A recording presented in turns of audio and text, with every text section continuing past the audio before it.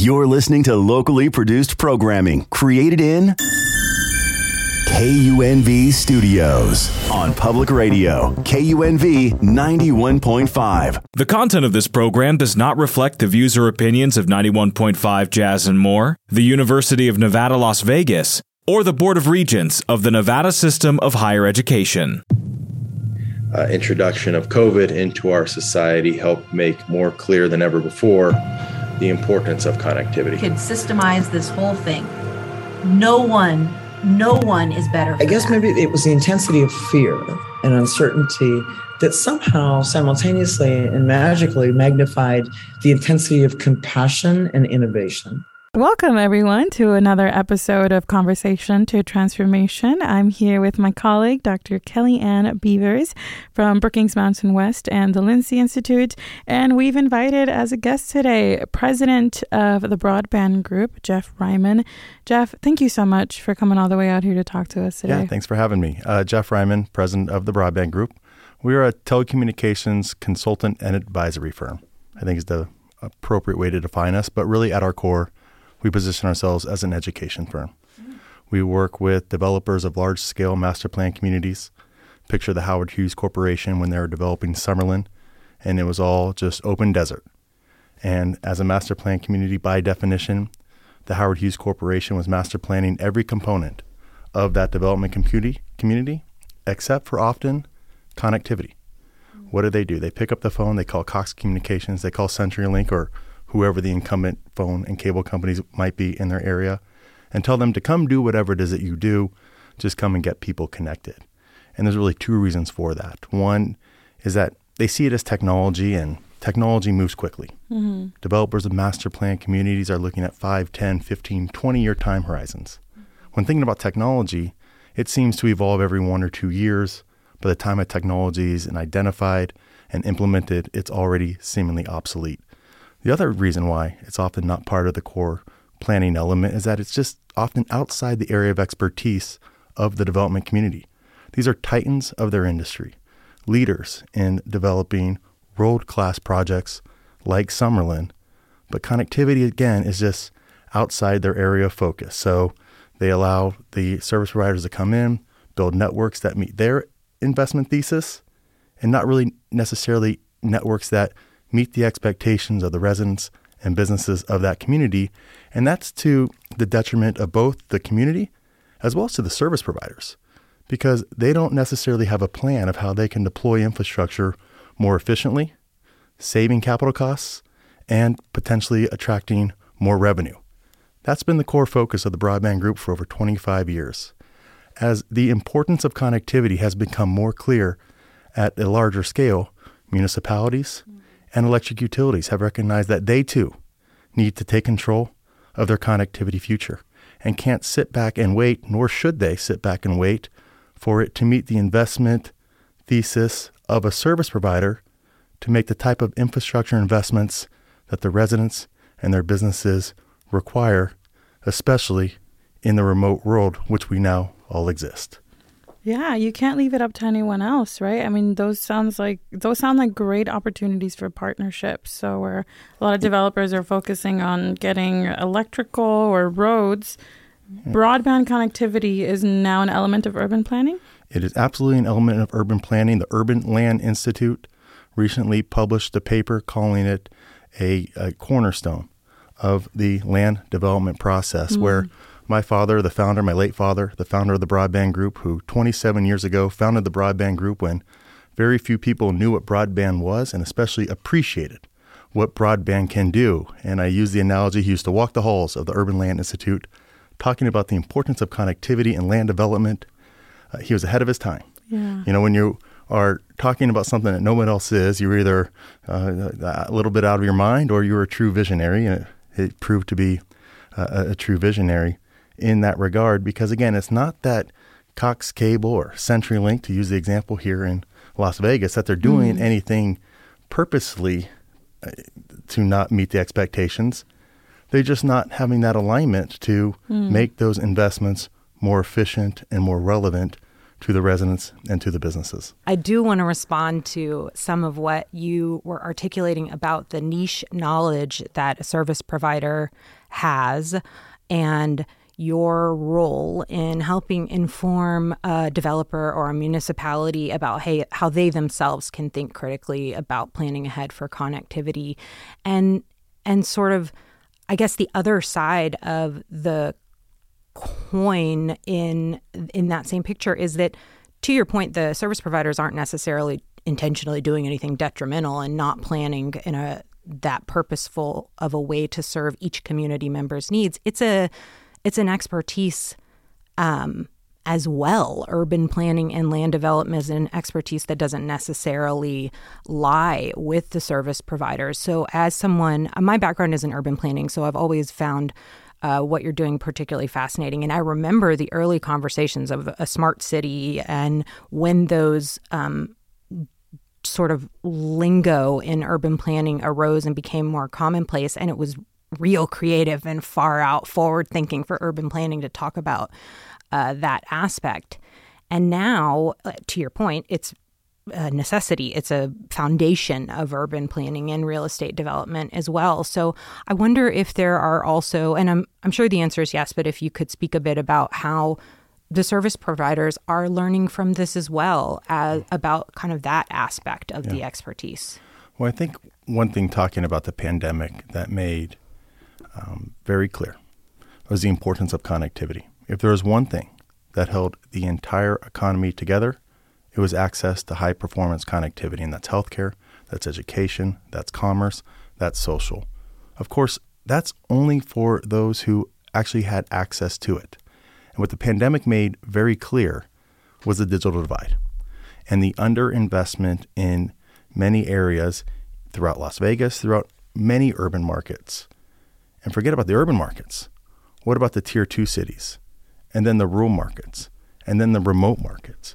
It made it very clear that there's just not enough capital by way of these private service providers to meet the connectivity needs in a situation where students are asked to stay up to date with their coursework.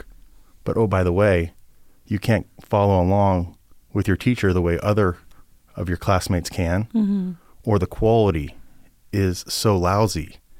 My goodness, it's hard enough for us to sit through a Zoom meeting at our professional age. Yeah. Imagine as a young teenager or even younger and told to stare at this screen and it's buffering. You can't do it. And that's made it a lot more at the forefront of anyone's average conversation, right? It's a part of children's education and a part of young people's everyday experience now, and more so was at the height of the pandemic. So that's allowed people to think even more critically about it as a part of everyday life. And that's what has transitioned the attention of the development community, recognizing that's a core planning element, but especially at the municipal and the state and even national leadership levels. We have to be proactive in addressing the digital divide, or what is often referred to as the homework gap. Yeah. To allow for equitable access to the services that citizens, residents need. Access to education, access to healthcare, the ability to stay part of the virtual job market because of the connectivity that is put in place. So how do we become proactive as municipal leaders, going beyond developers and master plan communities? How do we understand where the gaps are? And then what are the opportunities for us to fill in those gaps? There's a thesis that was put out by a gentleman named Blair Levin, who is with Brookings, non-resident senior fellow of Metro Brookings. He was the lead author of the FCC's National Broadband Plan. Truly one of the great minds in the telecommunications industry. And he talks about changing the math on traditional network build economics. How do we lower capital costs for service providers or for cities to make strategic investments, increase visible revenues? Because as it stands now, under the current math, the cost of deploying advanced broadband infrastructure is higher than the benefits that can be received. So how can we effectively change the math, encourage investments in infrastructure that is needed in ways that would not or could not occur on its own? And that's what we are working towards in every community, is working towards across the country. When you say the cost to extend it is higher than the benefits, do I understand you correctly to be saying that the cost to make broadband happen costs more than the potential that someone might have, given the current math, to make any money on extending that service? Certainly on the private side, the revenues just aren't there, and the costs of deploying are high. And then what's often overlooked, the operating costs are high, which is why we see so much federal monies coming down the pipeline, which is excellent. Here in Nevada, Brian Mitchell, who runs the Nevada Broadband Office, will be receiving here as the state, as part of the BEAD program of the bipartisan infrastructure plan, Broadband Equity, Access, and Deployment Plan, well over $1 billion that's going to be deployed throughout the state of Nevada to address this digital divide. But it's going to be up to the localities to put together a plan to go to Brian Mitchell's office and saying, here's going to be the best use of capital with that $1.5 billion amount of monies that's coming to the state. And obviously $1 billion and $1.5 billion is a huge amount of money. But let me put it in perspective. At the Broadband Group, we're building out the city of Colorado Springs, Colorado. That city, in and of itself, 220,000 homes will be connecting, almost $600 million. One city. So when we think about the cost of deploying infrastructure, it needs to be deployed efficiently in a way in which it's going to last. With the fiber infrastructure, that's going to last decades. I talked about the hesitation of wanting to lean in on technology because technology moves too quickly. What I tell developers, what I tell city leaders is fiber optic infrastructure, high quality broadband infrastructure is not about technology de jure. It is about putting a foundation in place for whatever technology comes down the road. Your city, your residents, your businesses will be able to benefit from it. We talk about smart cities. Well, what's a smart city? What's a smart city technology that I really need to be adopting? It seems like everybody's talking smart city, and I'm a municipal leader and I feel behind, and it's a language that I don't understand. First of all, take a step back, take a deep breath. You're not behind. The folks promoting smart city technologies, candidly, are the vendors trying to sell you the equipment. At the Broadband Group, my late father used to always say, technology can push, but the market must pull. And ultimately, that service, that application will evolve. That will bring great benefits to the way in which your city operates, to the way in which your residents live, to the way in which your businesses work. But what you want to focus in on, not what that technology may or may not be, but a platform for communication, so whatever technology comes down the pipeline, your residents and businesses will be able to benefit from. So, Jeff, if I'm a city leader and I want to create incentive in this space in order to create public-private partnerships with the incumbent providers, as you mentioned, how do I go about that? Do I call up the Broadband Group and I ask you for a map of what broadband access looks like? Do I ask you for, a feasibility report, an impact report? What steps do I have to take as a city leader? As a city leader, the first thing you want to do is understand what are your real needs, and creating that support within the city itself. We sit down with every department and we talk about how are you utilizing connectivity today, and where are the gaps? How would you benefit by having improved connectivity in place? And that's sitting down with police. That's sitting down with fire. That is sitting down with traffic. That is sitting down with all the various departments, so they all realize that we are going to benefit from this improved investment in connectivity. Then how do we fill in those gaps as a city? What strategic investments might we make? And how might we identify a provider, a service provider that has the balance sheet to be able to have the operational and financial wherewithal to maintain what it is that the city is expecting and what that service provider is promising to do?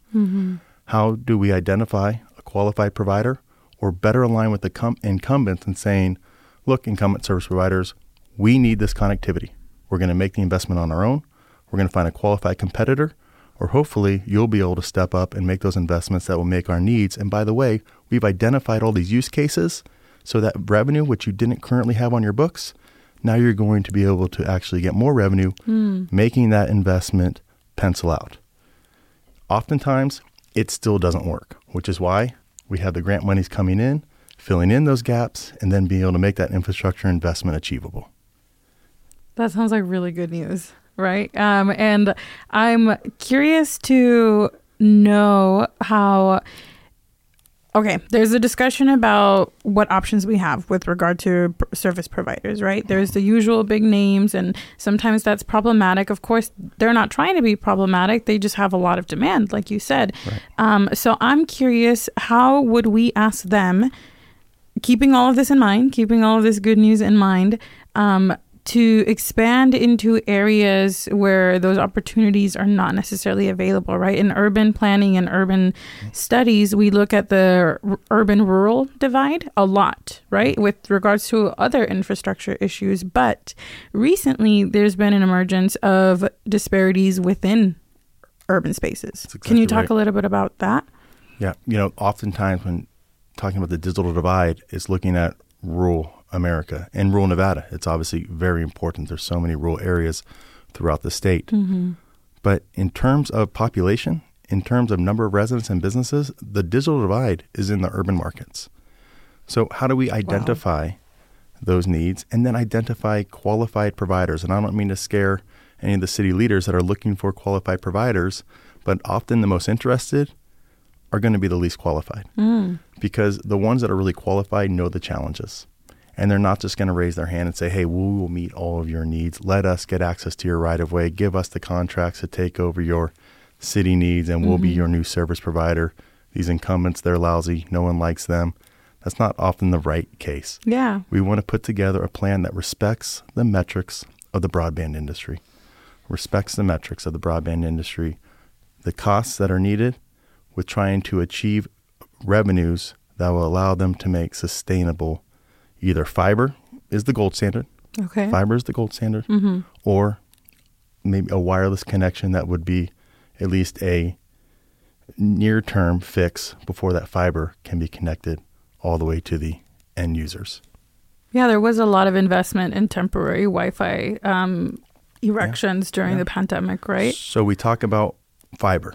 And everybody says, gee whiz, broadband group, you're talking all about these wires and the cost of deploying these wire infrastructure. We're living in an increasingly wireless world. Mm-hmm. You sound like a bunch of dinosaurs. What gives? Here's a very important component of wireless infrastructure. Wireless infrastructure is wireless for a very small component of the total network. The more fiber you have in your network, the higher quality wireless signal you're going to be able to achieve. It's just like in your home. You have your Wi-Fi. Okay. Everybody loves Wi-Fi, but you still need that Ethernet cable plugging into that Wi-Fi router to then distribute the wireless signal. And the higher the quality signal that's plugging into that Wi-Fi router, the higher a quality wireless signal that's achieved around your home. It's the same thing with outdoor coverage. When we talk about 5G, a great wireless medium, heavily dependent on robust fiber optic infrastructure. 5G signal, very fast data speeds, very fast bandwidth, but the distance it can travel much shorter than over legacy 3G and 4G standards, which means you need your antennas, your towers closer to your end users, which means you need more fiber closer to your end users, plugging into those towers so that can distribute that high quality wireless signal. Wireless, brilliant, 100% dependent on fiber infrastructure feeding those antennas. Yeah, so these are not mutually exclusive technologies, and thank you for clarifying that, because on some hand, I think many people understand that, but it is easy to get lost in the, deep expertise required to really understand the subtleties of these technologies and how fast they're evolving. And that is something that was coming to mind as you were talking about the access to right-of-ways and the aspects that are required potentially for a service provider to work with a municipality. And that is something that I hadn't thought deeply about, which is the length of the long-term relationship that a municipality or a developer is building with the service provider if they do endeavor to pursue a large-scale project or extend service to an area that potentially didn't have it previously. And I wonder if it is part of what you're able to help alleviate or help folks navigate is understanding the nuances of the different service providers and like who might best serve the longevity of their relationships there. And no matter who the service provider is, there are steps that cities, localities can take to encourage investment, simply by making infrastructure investment more efficient. What are your permit processes? Is it friendly to investments by competitive broadband infrastructure providers? What are right-of-way fees that you might have currently in place? Why is nobody investing? Why is nobody investing? Well, because we're trying to construct there, but the permitting process that is in place makes it very challenging for the construction crews. And like all industries, it's hard to find construction resources these days. And those construction resources are going to go to the areas where they can build the fastest. So if it's parcel by parcel, is that partly what you're saying? That if the permit is parcel by parcel, then it's going to take the rest of your life? That's exactly right. Or is it? No. I mean, and I'm sure there's also interior red tape and departments that make permits take a long time, but the amount that I know about permits makes me think, wow, if it had to be parcel by parcel, then I'll be dead before it's ever done. That's exactly right. But obviously safety is paramount, and a lot of permitting is of course, but it goes without saying, safety is paramount. So obviously there's reasons why permitting is in place. You don't want to completely disrupt the aesthetics of a community and having people just come in and placing infrastructure, because that infrastructure is never going to be the same. And it's a good way to have a really unhappy citizenry by having destroyed land improvements. So we do certainly want to control how infrastructure is placed, but doing an examination. Is the policies that we have in place appropriately balanced between protecting what's important but also encouraging investment? Yeah, it seems like what you do would be easier to do in some parts of the country than others. And I know that's probably an obvious statement, but I, like, having grown up in Texas, somewhere where there is a lot more land to be developed than there are in other parts of the country, such as Nevada, I could see how thinking through the logistics of having your right-of-way readied is a completely different thing than somewhere where a lot of the urban area is built out or nearing built out. And do you want to talk at all about that? I think it's fascinating. Well, I mean, I think we mentioned it there. So again, it's the capital is limited, especially on the private side. That capital is going to get deployed where they'll be able to build the fastest to get the revenue as soon as they can get it. It's an industry of scale. The longer it takes to build the infrastructure, the longer it takes to get the revenue. The longer it takes to get the revenue, more your debt payments start piling up. And that's when you start hitting into financial challenges. So allowing networks to get built quickly is of paramount importance. Could you tell us some success stories? I know you've worked with cities all over the country. So granted, it hasn't happened here in Vegas for us quite yet, listeners. But could you tell us about what that looks like? I think the most important two builds in the country are Huntsville, Alabama, and Springfield, Missouri. Okay, what was so great in about Huntsville, those? Alabama, the electric utility was building out infrastructure for their own internal operational needs. And every electric utility in the country is doing that currently. They need more fiber optic infrastructure in their networks to better manage the grid, to bring on distributed energy resources. These grids are no longer just pushing energy to the homes and businesses, but those homes and businesses may also be generating energy because of the solar panels on top of their roofs, meaning that energy is flowing on two directions on the grid. What is a smart grid? What is grid modernization? What is grid of the future? Candidly, that's beyond my purview in the specifics, but what it is technologies which allow for the grid to be better managed. Those technologies best communicate when there's fiber optic infrastructure within the network. So Huntsville Utilities, the city-owned electric utility, came to the Broadband Group and said, we're building fiber for our own internal needs. At the same time, the mayor of Huntsville, Alabama, Tommy Battle, raised his hand and said, we want to be a gig city. This is when Google Fiber first really came to market in the 2014-2015 timeframe. And like many mayors, made a proclamation, but didn't really have a clear roadmap of how we were going to become a gig city. That's where the Broadband Group comes in. Well, the utility called us and said, is there a way we can make investments that meet our internal operational needs, but perhaps also advance the connectivity goals of Mayor Battle and what our residents and businesses expect?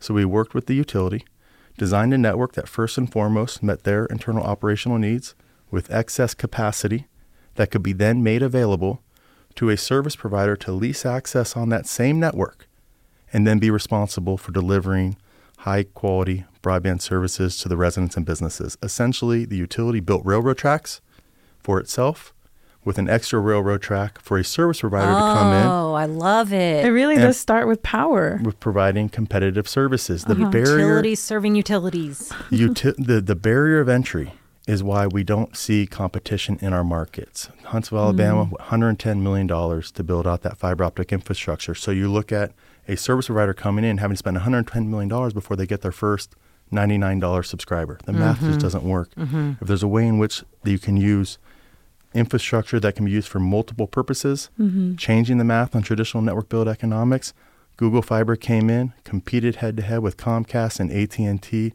and the city of Huntsville has been beneficiary for all of those reasons. Springfield, Missouri, the second market where that deployment was achieved.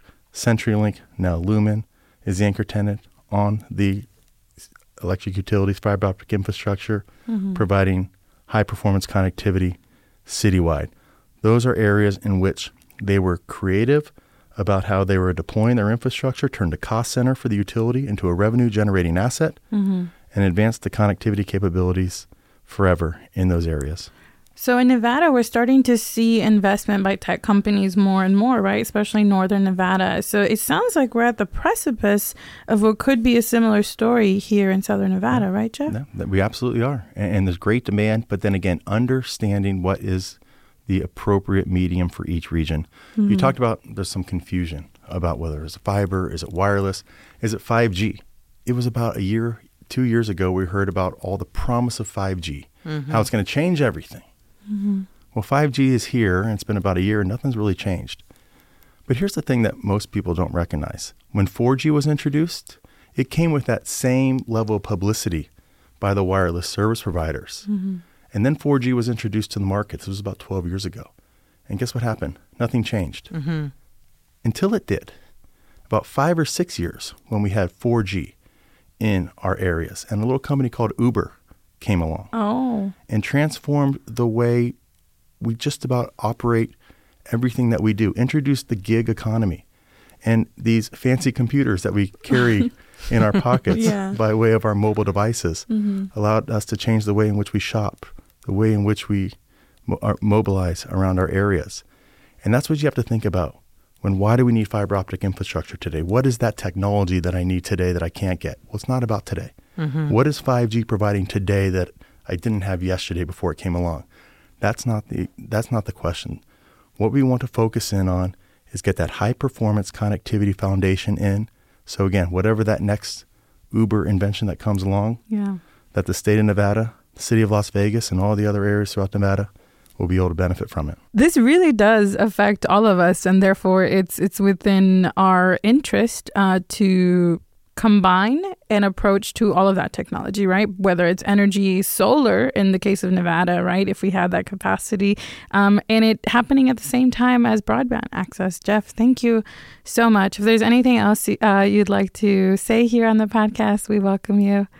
The only thing I would like to add is I'll go back to 1986, the industry's first fiber to the home project. It was championed by a gentleman named Gino Paolucci, a well-known business person who was building a new community in Central Florida. And he wasn't a futurist and he wasn't a technologist, but he led plans for the deployment of the first fiber optic network. And what he said is, I don't know the first thing about fiber optic technology, but I know what people need. And the most important thing we do is communicate. And that's why we're all here. It's social, it's healthcare, it's education, it's commerce. High performance connectivity is what drives the way in which our cities are going to be able to thrive. Thank you, Jeff. Thank you for tuning into this episode of Conversation to Transformation, Opportunities Born from the Pandemic. This podcast is made possible through the Lindsay Institute at the University of Nevada, Las Vegas. For more information, please follow us on social media and visit our website at www.unlv.edu/Lindsay Institute.